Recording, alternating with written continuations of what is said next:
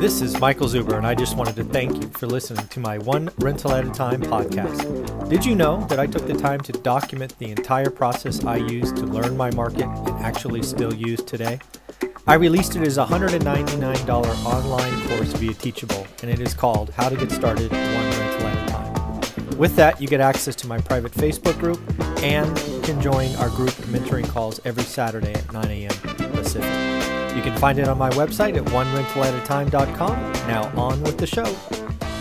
Hey everyone, how you doing today? It's actually Friday morning, but we wanted to make sure we did this for you. We've got Anna Kelly here for you. How you doing, Anna? I'm great today. How are you, Michael? I'm doing very well. Thank you for giving us some time. I know you're very, very busy, so we appreciate it. Thank you. So what I thought we would do in our first episode today is just kind of run down this $1.9 trillion. It's a proposal, right? It's not law. It's not even been voted on yet. But, you know, we have a new administration coming in next week, and this is kind of a day one thing for him. So let me run through it, and then we can just talk about the different parts, if you don't mind. Great. So the first thing that comes out of it is they're going to take the $600 kind of as a down payment for individuals. They're going to goose that up to a total of $2,000. I think that was Bernie Sanders' number. I was trying to figure out where the magic number of $2,000 came from, but it looks like that's where they want to take it. It will be somehow banded or focused. I'm not sure if it'll be the same way as last time, right? I think it was like if you make under 99K, you get it or something. So I'm sure that will be talked about.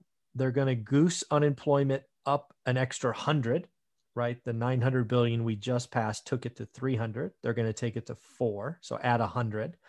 They're going to be extending it, I think, another 13 weeks. Also, interestingly enough, they want to bring the federal minimum wage to $15.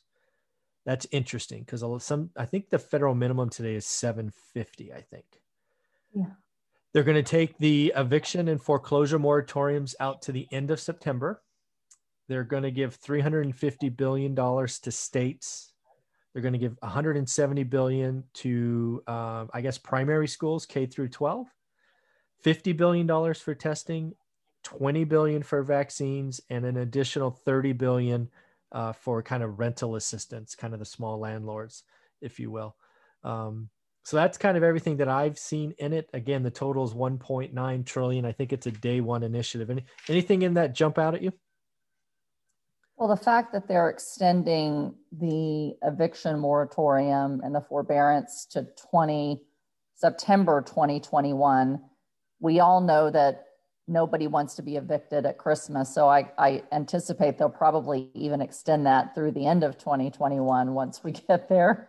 But that's a long time. You know, landlords have already been about a year without being able to evict people who are not paying consistently, and many of which who could pay based on the extra money that they've gotten from unemployment, but are just choosing not to.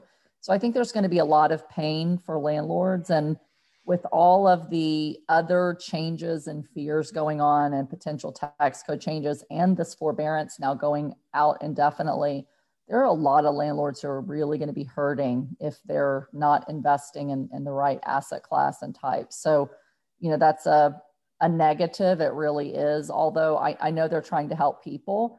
When you give so much extra unemployment per week, people can afford to pay rent. When you have CARES Act assistance, people can afford to pay rent. And so adding this, you know, eviction moratorium is a blow to landlords. It really is. Yeah, that was one thing that I never really understood because, you know, I'm an accountant, so my brain may think differently than most folks. But when I look at an income statement, and yes, undoubtedly, we told people to stay home. You're not essential, blah, blah, blah, sit on the couch. Well, that income statement has two parts. There's the income side, and then there's the expense side. So we've done an okay job of fixing the income side, certainly with the extra 400 if it comes through, and certainly with the 2K. So as long as the money is the same, why do we also tackle, for most people, their largest monthly expense, right? Which is rent and or a mortgage. And I'm like, no wonder the savings rate is so high. You've basically told everybody to save because you can't go do anything. And now you're rewarding behavior, right? If I have a tenant that hasn't paid rent since March, And I'm sure they're going to extend it all the way out to the end of September, right? That'll be, 16 months. That's like $30,000. Right. And those tenants don't have a net worth of even $30,000. So they don't care because they know that even if you try to go after them, they don't have any money to give you. And so, it's a real negative. The other thing that a lot of people don't realize is that forbearance is only for federally backed mortgages. So it's generally only for loans over $1 million where you're getting, larger landlords. The mom and pop owners, which more than 50% of landlords in the country own less than 10 units. Mm-hmm. I think I read it was something like 70% of landlords own less than 10 units. And so they typically have a small bank mortgage and they don't get to have a forbearance. And so they really become at risk of losing their property if their tenants do not pay. And so it's very, very sad for the small landlord that doesn't have the other liquidity to weather this storm. And even the CARES Act rent assistance, the tenant has to cooperate. Both the tenant and the landlord have to agree to apply for it. Mm-hmm. But there's a lot of gotcha clauses, as we've talked about before, one of which is, at least in the current CARES Act, they'll pay up to $750 per month. And oh, by the way, you can't go after the tenant for the difference. So if your rent is $1,000 or $1,500 a month, you're still going to take, maybe a 50% cut in the rent for that. And a lot of people don't realize that the average landlord, Michael, only profits 9 cents for every dollar that we take in because the expenses are high when you factor in a mortgage and the taxes, the insurance, water, sewer, trash, in a lot of municipalities, average is 9 cents per dollar. So if you cut out, 50 cents, you're in the negative. Yeah. And again, the landlords, or especially mom and pop landlords, have been asked to take so much on. Not only, so even if you had a forbearance, you still got to, I had a $6,000 AC go out on that one unit. It's something I had to eat. Oh, by the way, Gavin Newsom still wants his property tax money. Had to do that. And that's going up. Yeah, I had to do that twice. And now we'll have to do that at least one more time in the forbearance period. So, nobody's helping us is a takeaway. And really what that goes down to is landlords, you have to be extra picky today when putting a new tenant in. For sure. And you have to be very, very careful to have enough liquidity and reserves to really be able to weather these kind of storms. And if this pandemic has taught us anything, it's that. Yeah. Don't operate so lean and put so much into a property that, if somebody doesn't pay for a few months, you're hurting and you can't cover that expense. Yeah. The other thing that was interesting to think about, I wanted to talk to you about, was the federal minimum wage. Right now it's $7.50, that doubling. That's going to be phased in, obviously, probably over 4 or 5 years. But what intuitively, what does that? How does that hit you? What do you think about that? There's a couple of things. I think they're obviously using the pandemic to usher in what they've tried to accomplish for quite some time. But it is going to cause larger unemployment.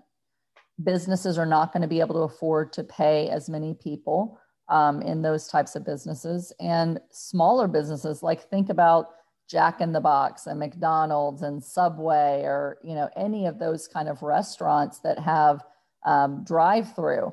I mean, your cost of a burger is going to go up extensively. If their labor costs double, then the cost of regular commodities that are selling are going to go up significantly. So it's going to cause price inflation on most things that require people to do a job, right? Mm-hmm. And if they can't get enough consumers to come in and purchase their products at those prices, they'll have to lay off people. And so jacking up employment costs 50% when you're already in an environment where you can't even have clients come into your business and they're already hurting because they just can't see the same number of people during this pandemic. It could be devastating to many, many small businesses. And it just is sad at the ripple effect that I think that's going to have. Yeah, I think there's going to be a couple of things. And I think this is frankly, it's very similar to rent control in my mind, right? It sounds good on paper. You pull at the heartstrings. But when you see it in practice, in very short order, it hurts the exact people it's trying to help. Exactly. And that's the point. It's not to say, oh, small businesses are more important than the people. But if small businesses can't keep you employed, you could have jobs that pay 15 an hour, but you might not ever get them because there's not enough jobs available that are willing to pay $15 an hour, that can afford to pay $15 an hour. And it's those kind of unskilled labor that need those jobs. And those are the very jobs that are going to be hit the hardest and unable to keep people employed. Yeah. And then there's a couple of other things that kind of hit my mind. First and foremost, you take it up high enough, just to use Jack in the Box, to use your example, pretty soon you're not going to have an individual behind there. It'll just be an automation assembly line of, robots may be the wrong word, but automation. And you just, you go up to a menu, you push a little button, you wait, and 20 minutes, 15 minutes later, it comes out on an assembly line. No people involved, right? Maybe there's one person kind of managing the overall thing, but so that's one thing I think about. And the other thing as a real estate investor, I think about is, okay, right. Go to a state where it's 750 and you take it to 15. And let's just say it's 4 years from now. I'm like, you know what? Rents are going up. Yes, they are. Yes, right. They are. Right. Because it takes away some of the, so one of the things that the government's looking to do is tackle the affordability problem of housing. Mm-hmm. And so what you have to be real careful about is, will the federal government ever place rent caps? We've never seen that. It's always been a state level decision, or sometimes big cities will make those rent cap decisions. But until the federal government has a federal rent cap mandate, you've now increased the income, doubled the income of a lot of people, and therefore they can't afford rent increases. And your landlords are also having to pay people more now, right? Yeah, so people that we might be able to get to do very minor, clean up the grass and the leaves from your properties at $10 an hour. Now that cost is going up for landlords as well. So our costs are going to go up, in addition, and we're going to have to raise rent. So you want to be in conservative areas that don't have rent controls. Once you get to a place where you can't raise rents and taxes keep going up, rent controls is the real risk. Yeah. Yeah. The other things in that, money for schools and testing and vaccines kind of feel like right. The right things. I'm not going to argue the numbers. I don't have context. But the other thing that he said in this presentation, which kind of made me shiver a little bit, is this is part one of a two-step process. He wants to come back in February, or at worst case March, and bring another trillion or multi-trillion-dollar infrastructure bill to the table. Yeah. So, we're talking 10, 12% of GDP in more stimulus. And that's on top of 4.2 trillion last year. Right. It just, so you've got all these things leading toward potentially mass inflation. That's what I'm thinking. You've got prices going up for goods because labor's going up. You've got a deflation.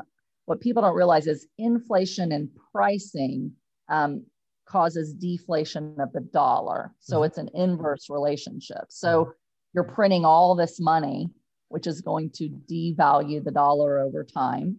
And you've got price inflation, which devalues the value of a dollar over time. So, I think in the long run, you're kicking the can down the road, and it's going to be a big problem down the road. Yeah, the hangover from this is going to be nasty. And one thing I get in a lot of my comments is hyperinflation. Weimar Germany's coming. I don't see that. I don't see 100% inflation, a day, a month, a week, whatever.